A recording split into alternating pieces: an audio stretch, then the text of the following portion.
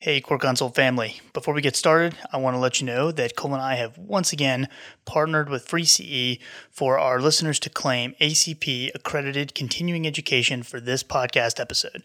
Listeners will have the opportunity to claim 1 hour of home study continuing education credit by following the link that's in the description or the show notes below. For Free CE members, this service is included in your membership benefits at no additional cost. Simply follow the link provided to take the post-test and evaluation for this activity and earn your 1 hour of CE credit. Use the password OXYGEN, in all caps OXYGEN, to unlock the post-test for this episode. If you're sitting at home and you're thinking, wait, I'm not a Free CE member, well, Cole and I invite you to unlock the benefits included with their unlimited membership on their CE platform. Free CE offers hundreds of live webinars, on-demand webcasts, home study monographs, and of course, accredited Core Consult RX podcasts, and now offering pharmacy news with the RX News Connection. From now until October 15th, 2021, Core Consult RX listeners can receive $10 off the purchase of an unlimited membership by entering the discount code CCRX10. And that's CCRX10. You can either put that in at the checkout, or there's going to be a link in the show notes that'll take you right to that portion of the checkout process. Make sure you check out freece.com, and I hope you enjoy this episode. Thanks.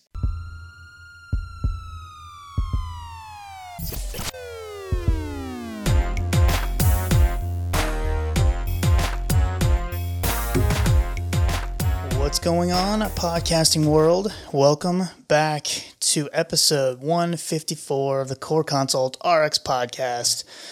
I'm Mike Corvino. Cole Swanson is with me here. We also got our producer, AJ. AJ, what's up, buddy? Good evening. AJ is helping us with all of our cameras and all that stuff like that. Love having him back there. It feels like a weight is taken off of us. It sure does. We just know we're in good hands. We don't have to worry about not hitting the record button, which has definitely happened before. Or, if something just breaks down over there, it's handled instead of us scrambling while we're recording. There you go. Great. So this episode, we're going to be covering asthma. And like we said in the beginning, this is going to be for continuing education credit if you're a member of freece.com. So make sure you follow the directions that will be in the show notes and claim credit for this after you listen. So hopefully you learn something and can pass our little quiz that we have. It's the best way to do it. And before we get started, I want to make sure that I give a huge thank you for today's sponsor, Pearls. Pearls is a drug reference for the next generation of healthcare provider to learn about commonly prescribed medications. You can quickly learn or reference counseling points, clinical pearls, get it?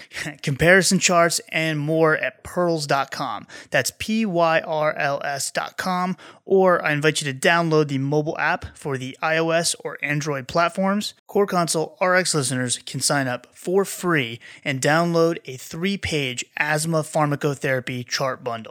The first chart is going to include a breakdown of the 2021 Global Initiative for Asthma guidelines for patients that are 12 years of age and older. The second page is going to include all of the different ICS inhalers that are on the market and kind of break them down by potency so you can kind of compare and contrast the options that are available.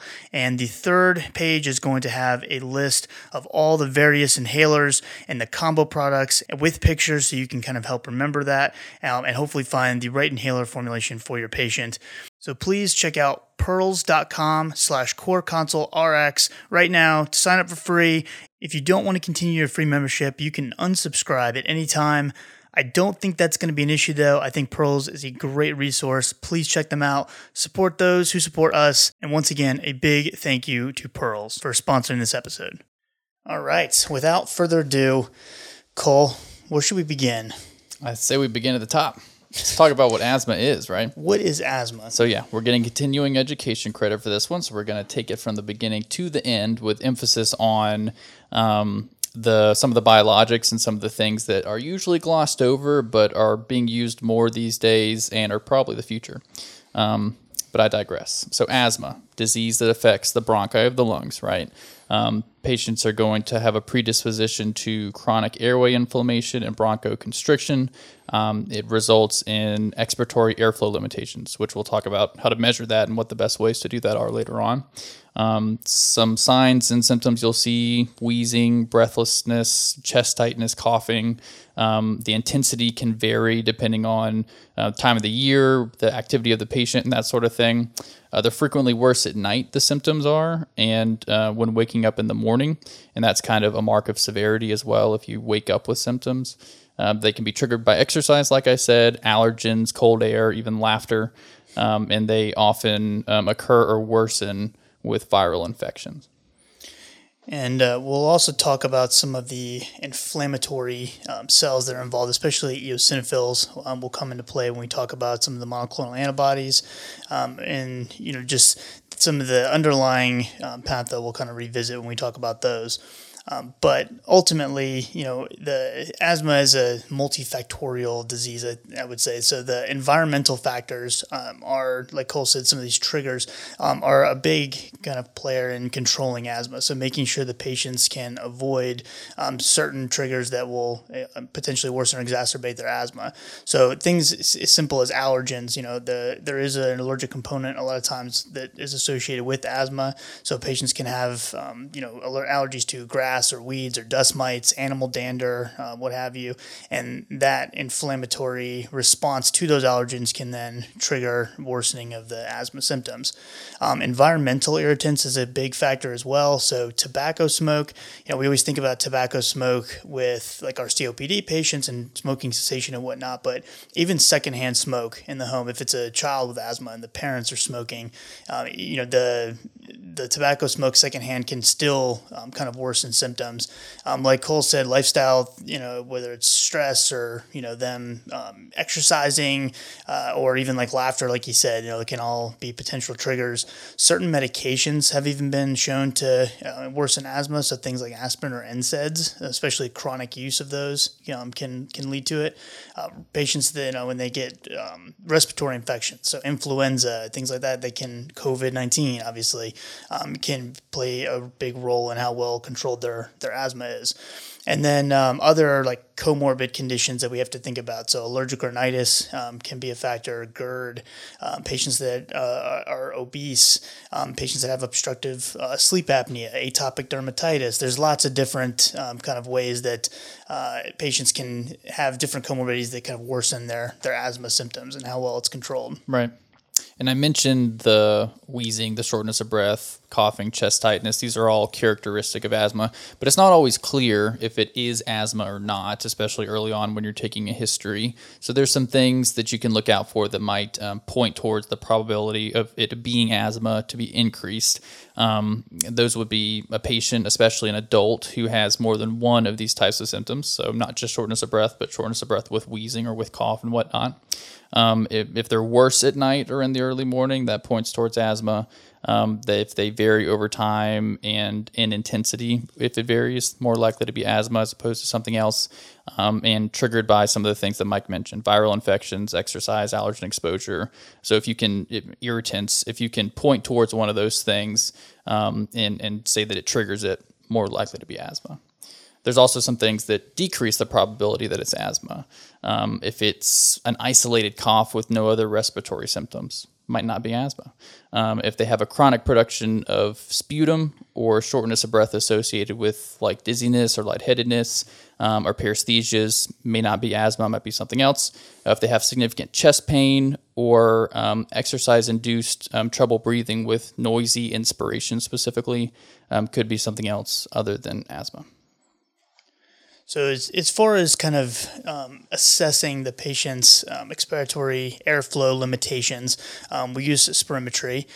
Once the patient kind of has established with diagnosis of asthma, sometimes for their day-to-day use to see how well controlled their asthma is, they'll use like a peak expiratory flow meter or peak flow meter, which can help assess how well the asthma is staying controlled, but initial diagnosis is usually going to be done with spirometry. So just to kind of look at a couple terms, if you will, so things like the FEV1, which is the forced expiratory volume in 1 second, also the FVC, which is the maximum volume of air exhaled after taking a deep breath in, and then the FEV1 is that amount of air that can be forcefully exhaled in 1 second. So similar, but basically you would get a ratio of those two. So the FEV1 over the FVC, which is representing like the percentage of total air capacity that can be forcefully exhaled in 1 second. And as far as, assessing on top of all that, like getting all their others, like history of symptoms and things like that, like Cole mentioned, just to make sure that we need to continue going forward with spirometry is going to be important on sort of the back end. But assessing spirometry is going to be the final diagnosis to kind of see if we need to keep digging further, or if we need to, if it's an older patient, could be COPD or what have you. So if you do spirometry and the FEV1 over FVC is low, so less than 70%, that's indicative of an obstructive deficit. So if the FVC by itself is less than 80%, that could be another other condition. So hyperinflation versus some kind of a combination of obstruction plus restriction. But if it's not, the FVC is not less than 80%, then it's going to be more indicative of like pure obstruction. So then we're going to assess the FEV1 by itself, and if it's greater than 80%, it's borderline obstruction. If it's 65 to 80, that's going to be mild. 50 to 64 is moderate obstruction, and then less than 50 is severe obstruction. And then we would give a beta agonist to kind of see how much of that FEV1 we can kind of reverse. And so if you get a greater than 12% increase in FEV1 after giving that beta agonist, then that's more indicative of asthma. If you don't get that, it may be more indicative of COPD, and we can go down that trail. Yeah. And I mean, it makes sense. So the FEC being the forced vital capacity, how much air can you inspire, can you suck in, and then versus how much of that is coming out. You can almost think of it from like a heart failure perspective. The FEC is the filling, and then the FEV1 is the systolic, spraying out of the blood. In this case, the air. So how much are we taking in, and then how much is going out? If it's not enough, then going out, then it's an obstruction, and we need to assess it kind of how we're going to. But yeah, there's also a peak flow meter, which you've probably seen, and that's probably what you were more familiar with. It's this little, I don't even know how to describe it, but thing that they're going to hold in their hand and then they're going to blow into, and it's going to measure kind of the intensity of the air coming out, and it'll bop up to a certain number, and it's very patient specific as to what those numbers mean. So they'll set certain zones. They'll color code them in green, yellow, and red. Green being 80 to 100% of the personal best that the patient has blown before. Yellow being 50 to 80% of the personal best. And then red being less than 50% of the personal best. So this is something you can pull out if you're concerned the patient is symptomatic and you're trying to assess how severe it is at that moment. You can see whether they have good control over their symptoms. If they're up in the green zone, yellow would be cautious. Red, you probably want to, take part in whatever action plan you've determined at that time. And it's also a quick way to assess control. But as far as diagnosis, the spirometry is definitely the gold standard versus the peak flow meter. And then as far as kind of assessing the severity of the asthma, when we think of mild asthma, we're thinking, basically it's fairly well controlled, and maybe they're having symptoms very infrequently, but mild asthma is going to be when we show the GINA kind of algorithm or stepwise treatment options, you'll see mild asthma is going to be more steps 1 and 2, which are going to be very similar as far as whether we're using a controller or maintenance inhaler. And then moderate asthma is going to be where we intensify treatment a little bit more. However, it may be the same type of medication we see in steps 1 and 2. However, it's just more higher dose or more potent corticosteroids. And then when we get to severe, that's when we're going to start looking at some of our other options that we can add on and by even biologic therapies in some cases. So I figured out how to describe the peak flow meter. Okay. It's like a kazoo. It is like a kazoo. It's like a handheld. Thick kazoo. It's like a handheld thick kazoo. It's a good, yeah. Perfect. It's a perfect description for it. Thank you. I Incredible. appreciate that. Yes. So Mike described the severity scales. There's also some tools we can use to assess severity. They might call these numerical asthma control tools. There's one called the Asthma Control Questionnaire, the ACQ. The scores range from 0 to 6. Higher is worse, depending on how the patient scores. There's also the Asthma Control Test, and those scores range from 5 to 25, with higher obviously being worse. But just some tools you can use to kind of see what the patient's symptoms are like and whatnot, and maybe help you make kind of a clinical decision for treatment. So when it comes to all the various treatment options, that's where things can get very This is where we're going to have some fun, right? Yes. And then, this is where the asthma world, I would say, was turned upside down in, 2019? It's like 2 years ago, yeah. When the GINA guidelines kind of completely threw a wrench into what we've known for asthma treatment for I think we did a pretty timely podcast on that years. At the time, right? Yeah. A couple years ago? Yeah. We did. If we do say so ourselves. We do say so ourselves. But before we even talked about the various treatment options, one of the important things that's going to be, needs to be discussed with the patient is, the actual inhaler device itself. There's, depending on which, study you're looking at, there's some that say as many as 80% of patients cannot use their inhaler 100% correctly. And a lot of times the lack of knowledge as far as how the inhaler device works appropriately can actually lead to poor symptom control and even exacerbations.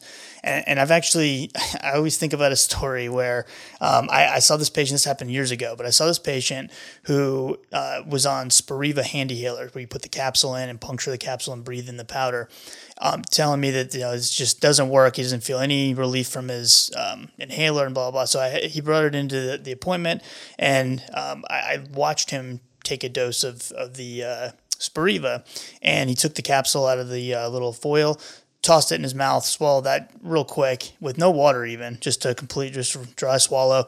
And then very dry because he's going to have intercholinergic side effects, right? That's no pun intended. But and then he just kind of breathed into his inhaler with no medicine in it, obviously. And I was just like, I was so stunned that he swallowed the capsule that I almost thought he was like joking at first. And then he's like, see, I'm doing it. And I was like, well, that explains why it's not working and only giving you side effects. I wonder what that does to your bowels. Probably just makes you pretty constipated. Can't be good, right? Can't be. Can't imagine. Mike has all these nice anecdotes. I'm trying to think of one. The only one that I can think of is with the Spiriva Respimat. Mm-hmm. I had a lot of people have trouble. To me, when I first looked at that device, I was like, this is amazing. It's so convenient. You just pop it open and it sprays it in your mouth. I had a lot of older people have issues with it. I think the most common one was just pushing the canister in, Yeah, because you have to put some force on there. You have to put some force on there, but I feel like I had some lady who, she would just, it was a coordination thing because you would think that it would be pretty easy with coordination, but it was a coordination thing too. She would pop the cap and just push the button at the wrong time and it would squirt the dose. So it was, so they mentioned so many times in the guidelines to assess how the patient is actually using it. So do exactly what Mike told you to do and watch them use it so they can demonstrate for you. I've done this countless times as well when somebody said an inhaler was broken, because usually it's not, but though sometimes it is, but usually it's not. So watch them do it and help them do some show and tell and demonstrate, because that's definitely the number one issue.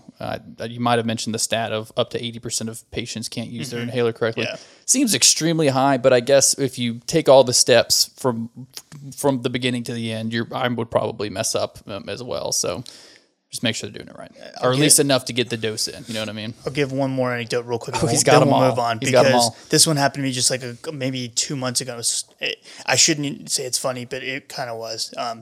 The patient was the sweetest lady of all time, older patient, and she's telling me how her Symbicort is not working for her as a rescue inhaler for asthma, which we're, spoiler alert, we're going to get to.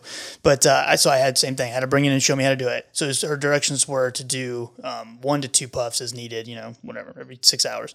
So I said, okay, can I, watch you do it?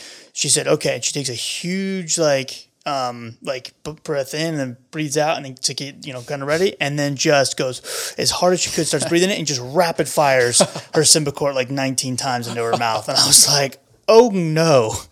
And she's like, I don't even know if I'm getting it. I'm using a lot. I was like, okay. I think that's all just kind of going into your mouth. And she wasn't holding her breath. I mean, it probably wasn't even getting into her lungs. So, we had to. Did you give a reason why she was doing that, pressing it that many times? I never asked. I was just for those of you who are just listening, you should go look at the YouTube video and watch Mike demonstrate because it was pretty fantastic. I'm surprised. I was wondering if you were going to say it says 1 to 2 with a dash, and she was doing it 12 times or something because she thought it was 12. No, I never asked because I didn't want her to feel bad or anything. So I just was like, okay, well, let's try this from now on. I just kind of blew past it like it was normal behavior. But if you do need more information about the inhaler devices and stuff, you can go to the GINA website. So GINASTHMA, so GINAasthma.org. Or you can also check out our handy dandy worksheets that our sponsor Pearls gave out. Those things also are very well put together and can give you more information as far as technique and all that. So I would definitely encourage you to kind of have some kind of patient education material that you can physically hand the patient to go home with. Yes. But especially because just for us in general, they get confusing. So we'll go over a couple of the common ones here. But you have your good old handy meter dose inhaler, which is an aerosolized liquid medication. Some use a propellant. So when you push the button, it just sprays right out, HFA. This requires kind of the opposite of what Mike described a second ago. Slow, deep inhalation at the same time as pressing the canister. So kind of what I described with the coordination issue that can be something that people have some trouble with, just pushing the button and breathing in, even though it doesn't have to be a hard, forceful thing. But, they might have more trouble with a dry powder inhaler. That's why it's important to watch them do it. But with the meter dose inhaler, you can use a spacer for the patients who can't coordinate. With the dry powder inhaler, it's just a very fine powdered medication. There's no propellant involved. This one would require more of a quick, forceful inhalation that Mike described. Just don't do it 19 times. Can't use a spacer with this one, and you don't have to shake it. There's also nebulizers, which is a little bit different. This takes a liquid medication and turns it into a fine mist. So you'll see this a lot in the hospital, but also patients will take nebulizers home or have home nebulizers and use a nebulizer solution. So they can just put a mask on, or they just hold their lips around, a mouthpiece, a device, and they can breathe naturally through the mouthpiece and get the dose that way as well. So we'll get into some of the actual medications, and then we'll mention some of the other devices as we kind of go. But we'll start off with our old favorite rescue inhalers that have now, especially for adult patients, kind of fallen out of favor a little bit. But wow. You know what stinks is it was right after they went generic. I mean, it had to have been less than a year after they went generic, and finally they're not, $75 a pop or whatever. And it's we don't want to use these anymore. Yeah, oops. Yeah. But we have our albuterol, which comes as various brand names, so ProAir, Ventolin, Proventil, to name a few. We also have our levalbuterol. Xopenex is the brand name for that. So these were classically used as the relievers, the rescue inhalers, to kind of assist in opening the airways within minutes of inhalation. Their peak onset is going to be 30 to 60 minutes, and they're going to last around 4 to 6 hours. And basically what they're doing is they're just binding to the beta-2 androgenic receptors, and the lungs, they're going to increase cyclic AMP levels, and that's going to cause bronchial smooth muscle relaxation, as well as inhibit the release of immediate hypersensitivity mediators from mast cells. And so they've, again, classically been used for a long time. Adverse effects, they can cause almost like stimulant-like effects where you can get some nervousness, even a tremor, tachycardia, palpitations. It can result in a cough with overuse, and even hyperglycemia in some cases. And that's usually seen with frequent overuse, but that can happen even in when using it properly. And then you want to monitor the frequency of use, because that can kind of help dictate whether or not the asthma is truly under control, or if they need, to be on a separate controller medication. And we're going to get into where these fall into therapy in a little bit, because I don't even like talking about these as the rescue inhaler, because they're second line now for rescue, but for adults especially. Right. But just in practice, you're going to see a lot of them used unless you're the one prescribing it, because then you'll be prescribing the combo that we'll talk about later. Absolutely. But as far as other short-acting options, there's the short-acting muscarinic antagonists, the SAMAs. These are anticholinergic. So the anticholinergic side effects that I was talking about would be there's all sorts of mnemonics to remember it, but the dry eyes, the dry mouth, urinary retention, constipation. But ipratropium is the short-acting one. It's more often used in COPD, but is sometimes used off-label in asthma exacerbations. I think you'll see that commonly, like in the hospital with nebulizer Duonebs. Yeah. Onset is very quick, just a few minutes, but it is less effective than a SABA. It has a peak at 2 hours with a duration of about 4 to 6 hours, very similar to the SABA. But side effects that I described, also scratchy throat and taste kind of bitter, but not your first line for a rescue med, but is used for other things. Definitely a good option when you combine with albuterol for COPD, though. So keep that in mind. As far as our inhaled corticosteroids, so our ICS, we have several different formulations available. We have the budesonide, we have fluticasone propionate, we have fluticasone fumarate, mometasone. There's several others available, but these are commonly used to kind of help with the inflammation that's seen with asthma, and used as kind of like to control the underlying disease. And so with adverse effects for these, dysphonia can happen, oral candidiasis, and that's really something that I feel like is a easy counseling point that we need to be making sure that patients are aware of is, in order to prevent that thrush from happening in the mouth, we want to encourage patients to rinse their mouth out after each use with the NICS. So that basically what's happening is the steroid itself is kind of killing off some of the normal flora of bacteria, or suppressing the normal flora of bacteria in your mouth, so that the fungal species can then grow uninhibited, and the patient can get thrush. The inhalers themselves that have these ICS, whether if it's the ICS by itself, they all have various directions, potencies, and this, that, and the other. They also have a budesonide nebulized formulation that is available as well. But just make sure you're double checking directions and dosing and all that stuff for insurance purposes if you're going to prescribe one of these ICSs, especially if it's by itself.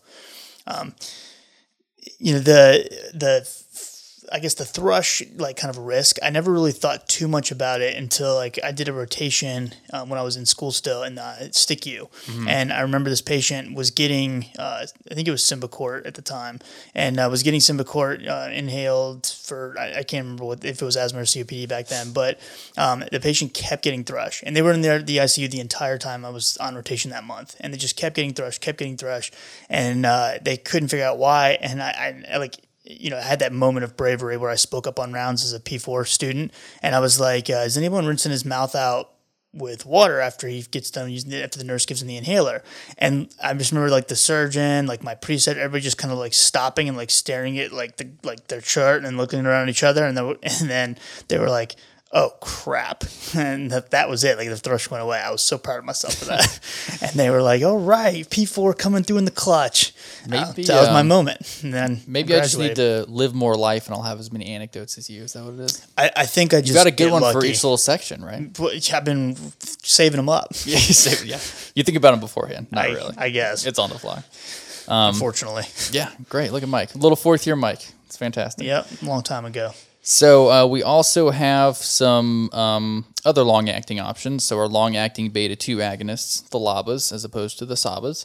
Salmeterol is one. The brand is the Ceravent Discus when it's by itself, but as you'll see, this is usually used in combination in this instance.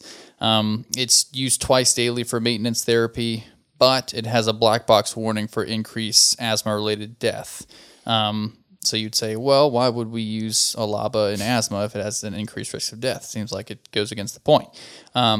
because it can be used in combination with an ICS. So you never want to use it as a reliever, and it should not be given without an ICS. So the trial that kind of showed this was the SMART trial, pretty large trial with over 26,000 patients.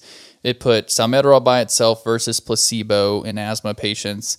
There were 13 deaths in the salmeterol group versus 3 in the placebo, and it got that black box warning. As far as the combination goes, we have a couple of trials that show some more safety with that. So the Vestri trial, VESTRI, had the combo salmeterol fluticasone versus fluticasone by itself in young patients 4 to 11 years old. The rate of asthma-related events was similar in patients with the asthma treated with the combination therapy versus the monotherapy, so safe, right? The combo was safe versus the ICS by itself. The percentage of rescue therapy-free days was similar in patients that were treated with the combo versus the ICS by itself, so safe and generally effective. Then there was the AUSTRI trial, AUSTRI, was a study in older patients over 12 years old and had comparable safety data to the Vestri trial. So because of that, the FDA took off the black box warning with the meds that have the combo because of these outcomes, but with the just plain LABA, it still has the black box warning on there. And it makes sense too, like mechanistically. So when we kind of think about like the long-term use of a beta agonist, especially a long-acting beta agonist, you sort of get like this downregulation of those beta receptors because they're constantly being activated. And so basically what we've seen is that the corticosteroids basically upregulate those beta receptors. So you're kind of counteracting the effects of the long-term beta agonist activity. And then there's also some studies that have showed that potentially LABAs can activate corticosteroid receptors and enhance the transcription of anti-inflammatory mediators. So there's almost like the LABA is increasing the efficacy and the availability of the ICS to do its job, and then the ICS is increasing those receptors for the beta-2 receptors to make sure that the LABA can do its job. So there's like this synergistic effect with the combo versus the LABA by itself. So point of that story, don't ever give a LABA by itself without an ICS in a patient with asthma. That is no good. It's a no-no. So there are various ICS LABA combinations available, and so usually when you're seeing something like Ceravent, if you even see that nowadays, it's going to be used by itself in COPD, where we're not worried about that. But the ICS LABAs combinations are much more frequently used in asthma patients. So we have things like our Symbicort, which is budesonide and formoterol. We have our Advair Discus, which is fluticasone and salmeterol. We have Dulera, which is mometasone and formoterol. And we have Brio, which is fluticasone and vilanterol. Also, when you're picking between these, if you're truly using these as like a maintenance inhaler where they're just getting it scheduled throughout the day, you're still using albuterol as a rescue. If you're doing the old school guidelines, then really the way to pick between these is one going to be number of times that they need to dose per day for patient's convenience, and then also making sure that you're taking into account the patient's insurance formulary, and making sure that the patient's insurance will cover whatever brand you're picking. Some will prefer Brio over Advair, vice versa, and it's something that we have to, I think a lot of times we don't take into account, but is a very important aspect of making sure they get on the proper therapy. Yeah, getting on it quickly, because the longer that those issues take to suss out, the longer they will go before they get on the medication. And also, too, keeping in mind the actual device that the medication is delivered with. So, for example, like the Advair is a dry powdered inhaler, but the device is slightly different than like the Brio, which is in the Ellipta inhaler. It's another dry powdered inhaler, but the Ellipta tends to be a little bit easier to use for patients. So just something to kind of keep in mind. Yeah, and they're once daily, right? All the Elliptas or whatever. Mm-hmm. So we have another class of medication that can be used that targets another inflammatory mediator, and some of them come as tablets, but they are leukotriene modifying agents. So most of us are probably familiar with Singulair, that's montelukast. There's also Zafirlukast and Xyloton, which is Zyflo, so there's 3 of them. They have a warning for neuropsychiatric events and mood changes. It's generally considered low risk. Montelukast received an FDA black box warning very recently in 2020, due to behavioral and mood changes. So definitely something to be aware of if you have a patient who's predisposed to that. The Zyflow can affect the liver, so you want to monitor LFTs. Other side effects, I mean, they're generally well tolerated. You can see non-specific side effects like headache and dizziness and maybe stomach pain, upper respiratory tract infections, increased risk, and that sort of thing. But generally, they're pretty well tolerated. Singulair is approved for as young as 1 year old, though it's studied down to 6 months, and it's available as granules, which you may have seen before. So it can be dissolved in 5 mils of formula or mixed with a spoonful of applesauce, carrots, ice cream, whatever, and given that way in a young patient. And just to kind of touch on the FDA black box warning from the Montelukast, I read kind of some of the articles that the FDA put out about that warning that they placed on that medication. And they basically were saying because even though the risk of neuropsychiatric events is low, that they were surprised at how many clinicians were not aware that that was an actual risk. And so they were putting that on there, not so much to scare everybody, but just to kind of make sure that clinicians were aware of it, they could discuss it with patients and all that. So if a patient's been established on it, they're doing fine, they don't have any history of mood disorders or anything like that, it's probably going to be just fine to keep them on it if you have them on it.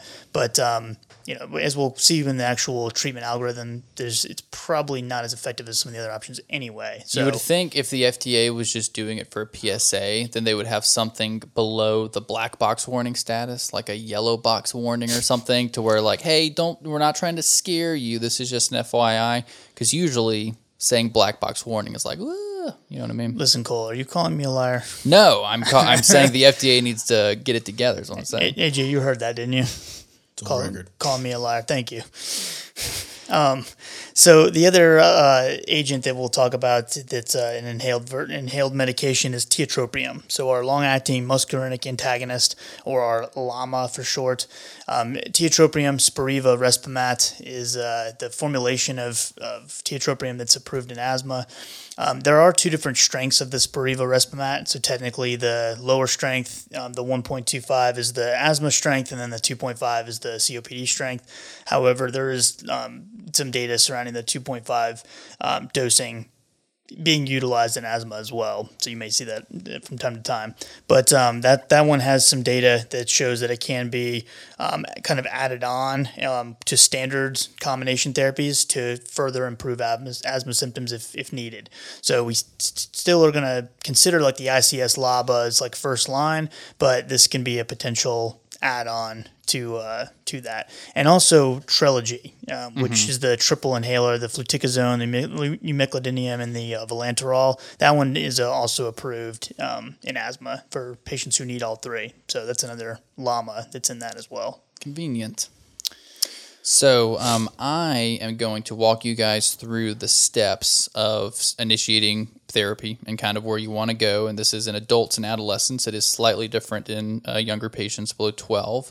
But first, just to recap, you confirm the diagnosis, you assess symptom control like we talked about, look for modifiable risk factors, comorbidities, make sure you're focusing on inhaler technique whenever you are starting somebody on it or if you're reassessing symptoms, and, talk to the patients about what their goals are, whether it's decrease in symptoms, no symptoms, whatever it is, and set reasonable expectations.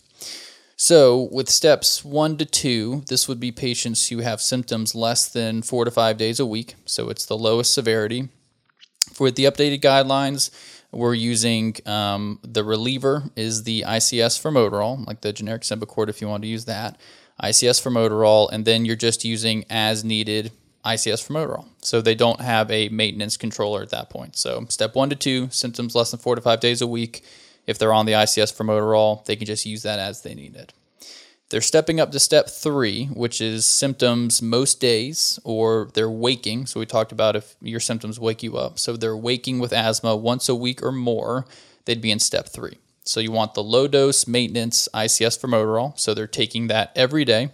And then they're still using it as a reliever. So they take it every day scheduled, but then they can use it as needed if they're having symptoms.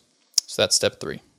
Step 4, they're having daily symptoms, they're waking with asthma once a week or more, and they have low lung function. So this is kind of similar to step 3, but they also have low lung function that you assessed kind of earlier.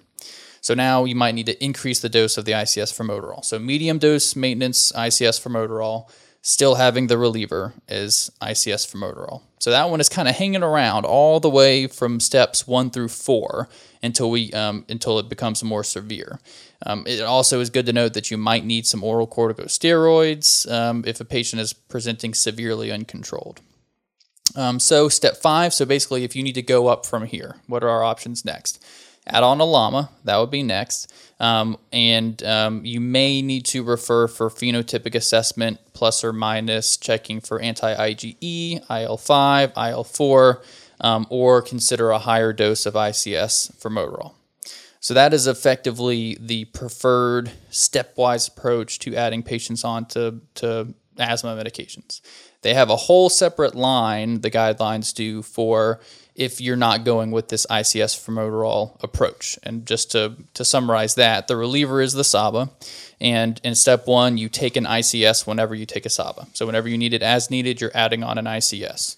Then with step 2, you have a low-dose ICS with the SABA reliever. Step 3, low-dose maintenance ICS LABA. So step 3 is kind of where you get to the ICS LABA. Step 4, increase the dose of ICS LABA. Step 5, do those add-on things that we talked about.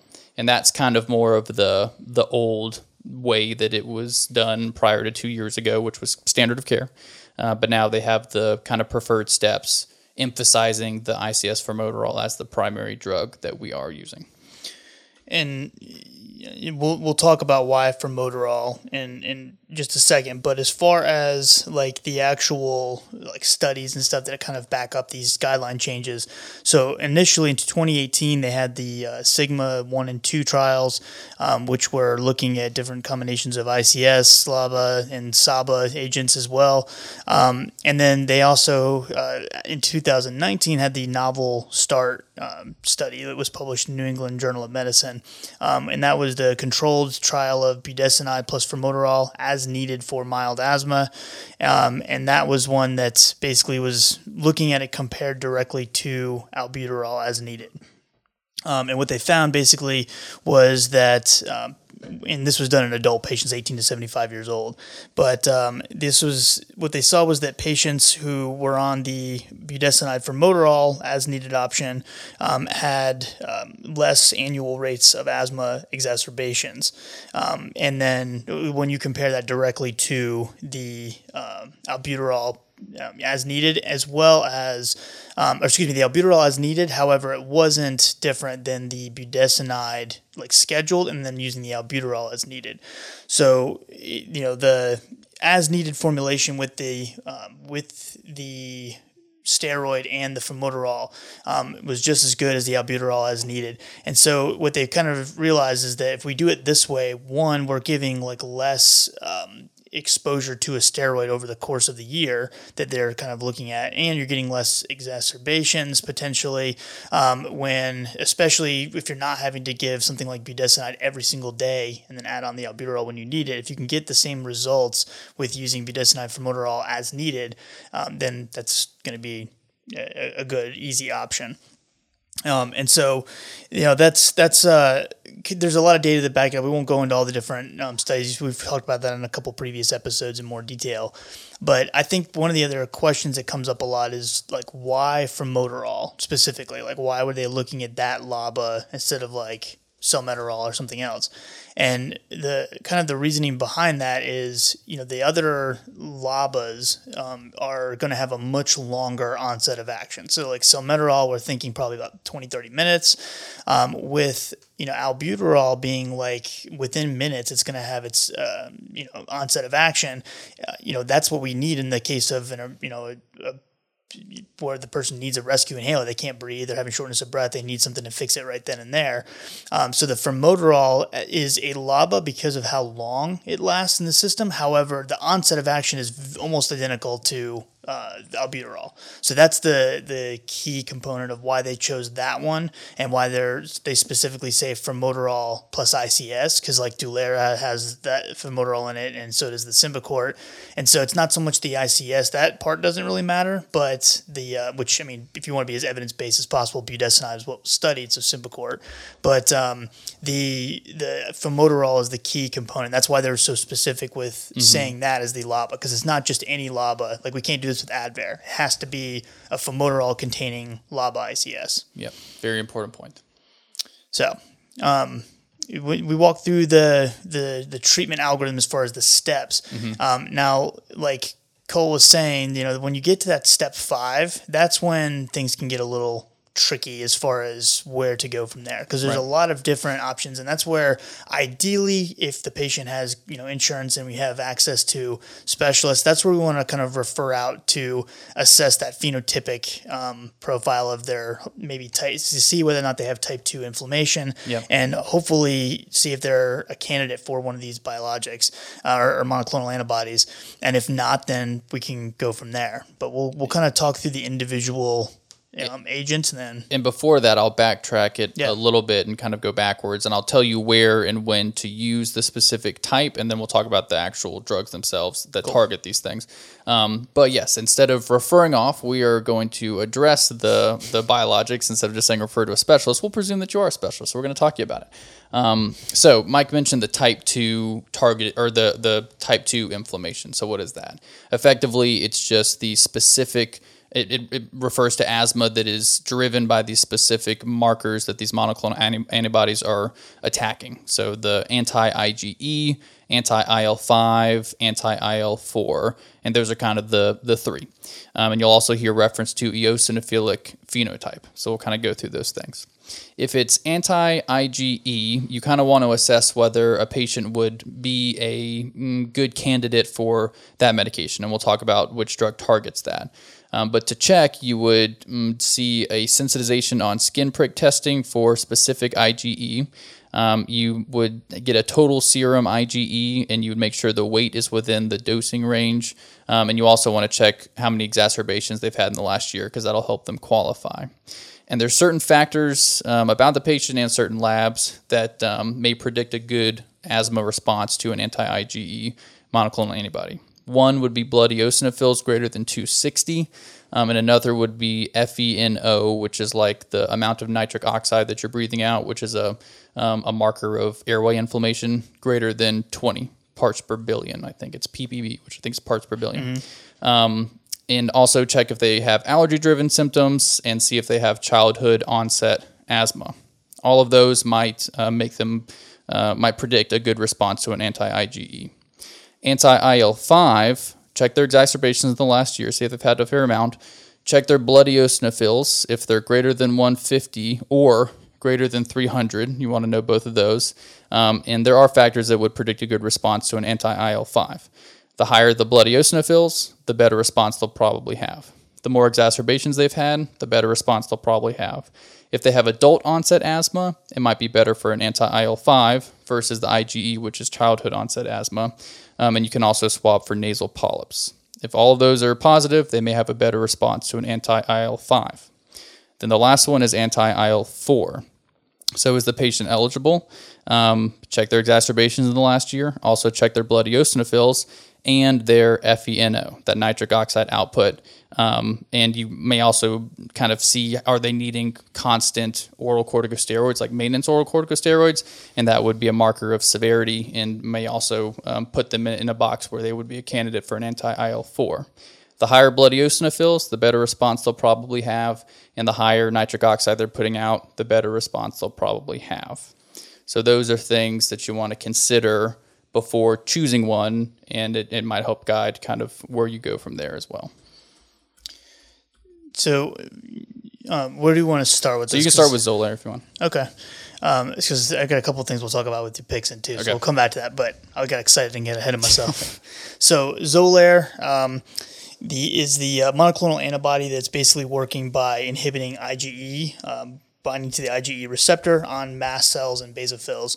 And so this is going to be indicated for moderate to severe persistent allergic asthma in patients 6 years of age or older, as long as they've had a skin test to a specific allergen that's positive, and symptom control with regular inhaled corticosteroid is not adequate. So they need further treatment.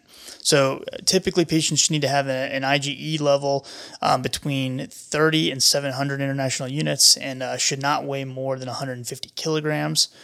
There is a black box warning associated with with Xolair, and it can basically cause anaphylaxis in some patients. So it's given as a subcutaneous injection and given ideally in a healthcare setting under medical supervision due to that risk of anaphylaxis. So they associated that with the black box warning and want medical supervision if possible.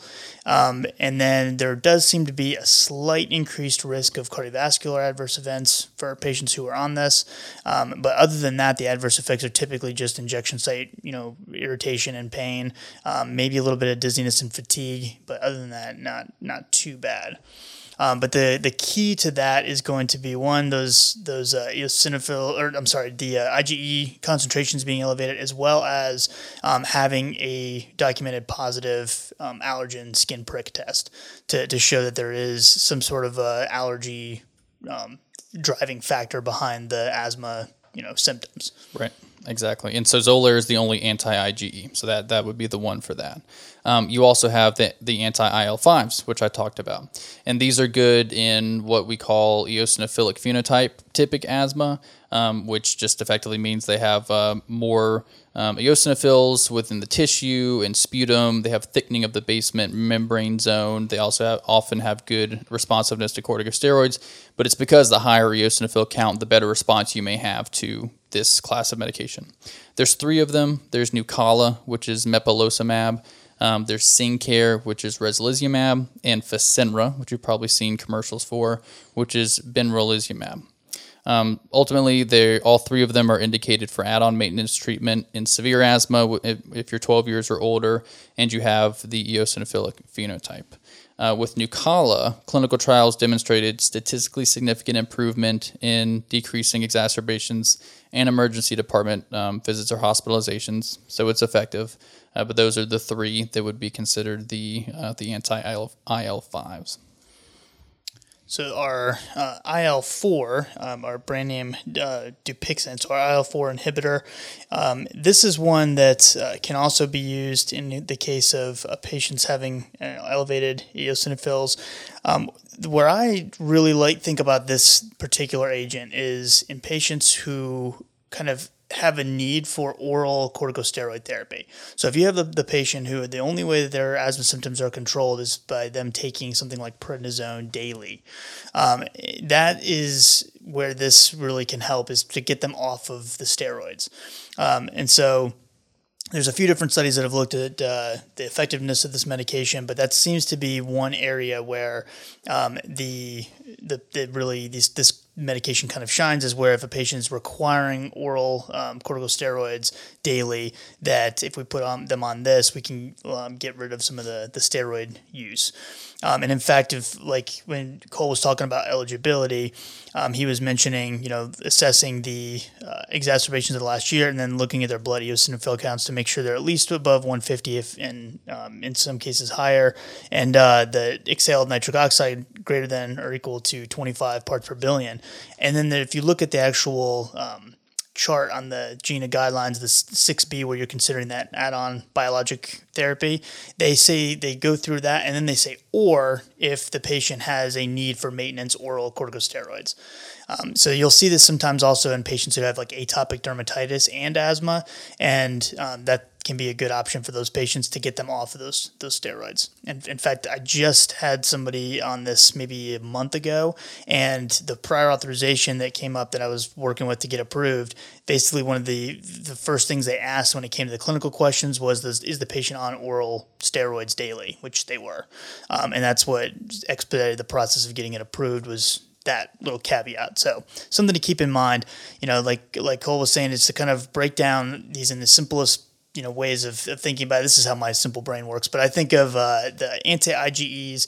If you have a patient that has a documented allergen skin prick test that shows, that they truly have a true allergy to this or a specific IgE, then the Xolair is going to be a good bet. If the patient is more so just having elevated eosinophil counts, then probably the anti-interleukin 5 inhibitors are going to be a better option. And if the patient needs corticosteroids, then oral corticosteroids rather, and we need to get rid of those, then probably the anti-interleukin 4 inhibitor would be the go-to option. So that's kind of how I break down those three sets of biologics and how I differentiate. And then if none of those apply, and I've already done all the other steps, if you go back and look at the GINA kind of stepwise therapy, they say refer for phenotypic assessment, and then if none of that works out, then they say add on the LAMA. So that's kind of how if I've already kind of exhausted my options with the inhaled ICS and LABA combination and those increased potency, I assess the skin allergen test or specific IgE, assess their eosinophils, assess whether they need oral corticosteroids. If none of those three things apply, then tiotropium or Trelegy, whatever the patient prefers. Most likely, if they've been on Symbicort the whole time, then they're probably going to be just adding on tiotropium. Right. And go from that. That's in my mind, until you're a pulmonologist, that's a easy way of kind of thinking about it to keep it kind of straight in your head. No, it is. And as simple as Mike made it, still it's kind of complex. And so there is something new coming down the pike that might make all of that irrelevant, interestingly. So there's a new drug coming that's not approved yet. It doesn't have a brand name. It's from Amgen and AstraZeneca called tezepelumab.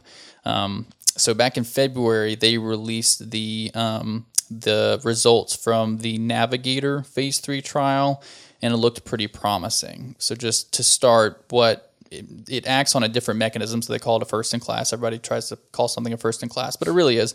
The mechanism it acts on is it's attacking thymic stromal lymphopoietin, TSLP, which is an epithelial cytokine that plays a key role across pretty much the whole spectrum of asthma inflammation. And it's the first phase 3 trial to actually show benefit in severe asthma by targeting this TSLP.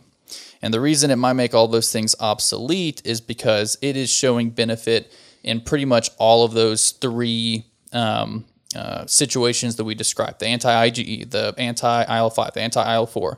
It can be beneficial in any of those situations. And so just to look at a little bit of the data in that Navigator study, in patients with eosinophil counts less than 300, it has statistically significant reductions in effectively a way that they measure asthma severity over time, but a 41% reduction in that scale. And they also saw a 39% reduction in patients with eosinophils less than 150. So basically, they didn't have to have significantly elevated eosinophils, and they still saw benefit. They also saw statistically significant reductions compared to placebo, of course, but compared to placebo plus standard of care, irrespective of allergy status. So that would be that anti-IgE class or fractional exhaled nitric oxide. So that FeNO that we were talking about, which is another marker that you're looking at. So throughout all three of those, it's showing promise, and it's still not approved yet. But when it comes out, if the data looks like it does, and the safety data from this study looks good as well, it might be kind of a go-to versus one of the other three. And that's not just my opinion. I have insider information from one of my pulmonary specialist colleagues that says that she thinks the same. So interesting. Not just our opinion. Not just our opinion. Fact-based. What do we know? Fact-based. The other thing that we haven't really talked about yet is if the patient is established on therapy, their symptoms are controlled, they're doing well, where do we go from there? Do we just keep them on therapy indefinitely and just hope for the best? Ideally not. We would eventually like to kind of consider step-down treatment if possible. So the way that the GINA guidelines say to do it is, if the patient has good control of their asthma and it's been maintained for at least 3 months, then at that point, at least start the process of maybe finding what the lowest treatment would be necessary to control their symptoms and keep them from having exacerbation, as well as minimizing the long-term side effects that can happen.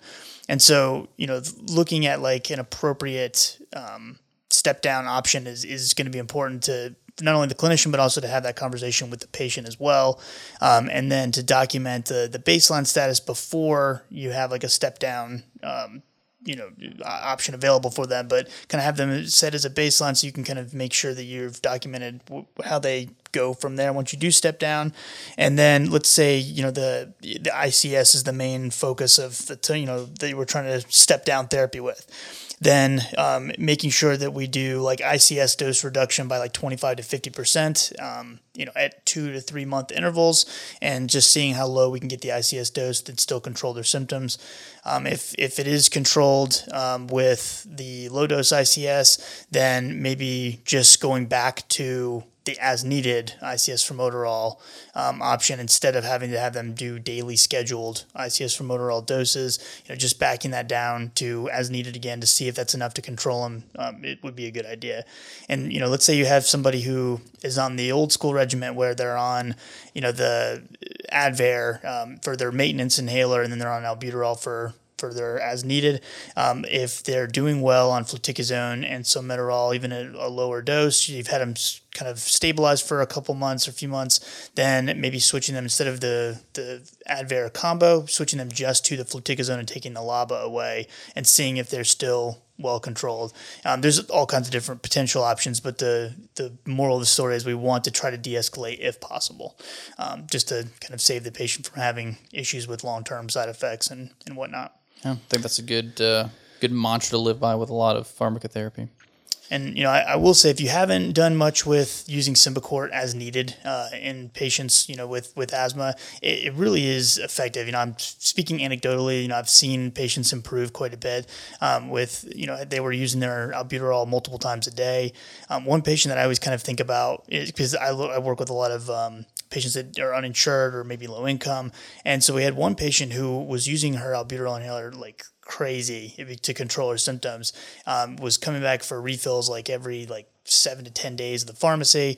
And, when we brought up using a controller medication, even though we have significantly decreased medications at our clinic because of the 340B pricing, it still was something that the patient couldn't afford 2 different inhalers. And so what we ended up doing is switching off the albuterol and switching to the Symbicort as needed instead.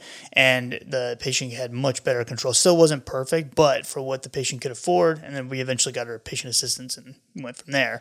But during that time frame, we were working on all that for her. Her symptoms got much better controlled by switching to the as needed ICS formoterol. So I've seen it in multiple patients now that it does work really well. It's something that if you're in an ambulatory care setting, I would definitely encourage you to talk to your providers if they're not already doing it. At this point, hopefully they're more comfortable with the idea, but it's something that maybe some of the older providers still aren't going to want to try just because it's so out of the norm compared to what we used to treat with asthma patients with, but definitely a good idea to give it a try. And it's counterintuitive. I mean, once you look into it, it's not. But when you hear ICS LABA, what we've used for a controller for so long, being a reliever, we were told to counsel on not using it as a controller. Yeah, don't take this as needed.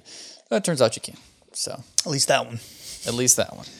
So yeah, but yeah, so that's kind of our summary version of. I think it's pretty detailed, right? Cole's always very proud of our.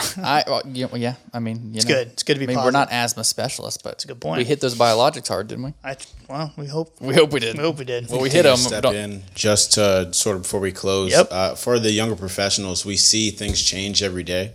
I think one of the coolest things to see from the GINA update, the 2021 update, was the use of azithromycin in asthma. So they did confirm it just recently. The use of 3 times a week azithromycin for asthma and severe asthma, whereas we saw a large use of azithromycin up front for COVID-19 because of its immunomodulatory and anti-inflammatory effects. Them studying that, seeing it later on, saying, hey, we can continue to use these things in asthma. That's just something as a pharmacy student. None of our professors are talking about it because we've never seen that. That's not something that we would use azithromycin for. And then the antimicrobial stewardship team would probably hate to hear that. They, they're working on formulations, oral formulations that wouldn't affect the bacterial resistance to that. So that, there's a lot of good cutting edge information that's coming out of this era. Yeah, for sure. And we didn't mention it. It is referenced a little bit, especially in the step 5, kind of looking to other options if they don't fall into a box for a biologic or they can't afford one or they've tried all these other things. It does reference that as well. So yeah, for sure. Good stuff. Thanks, AJ. So if you guys enjoyed that, make sure if you are a member of freece.com that you go check out the quiz or test or whatever you want to call it. It's only 10 questions, so it's probably a quiz. And as long as you pass that, you'll get your continuing education credit. If you're not a member of FreeCE, definitely go check them out. Make sure you check out Pearl's app. If you haven't downloaded that, go to www.pearls.com/coreconsultrx.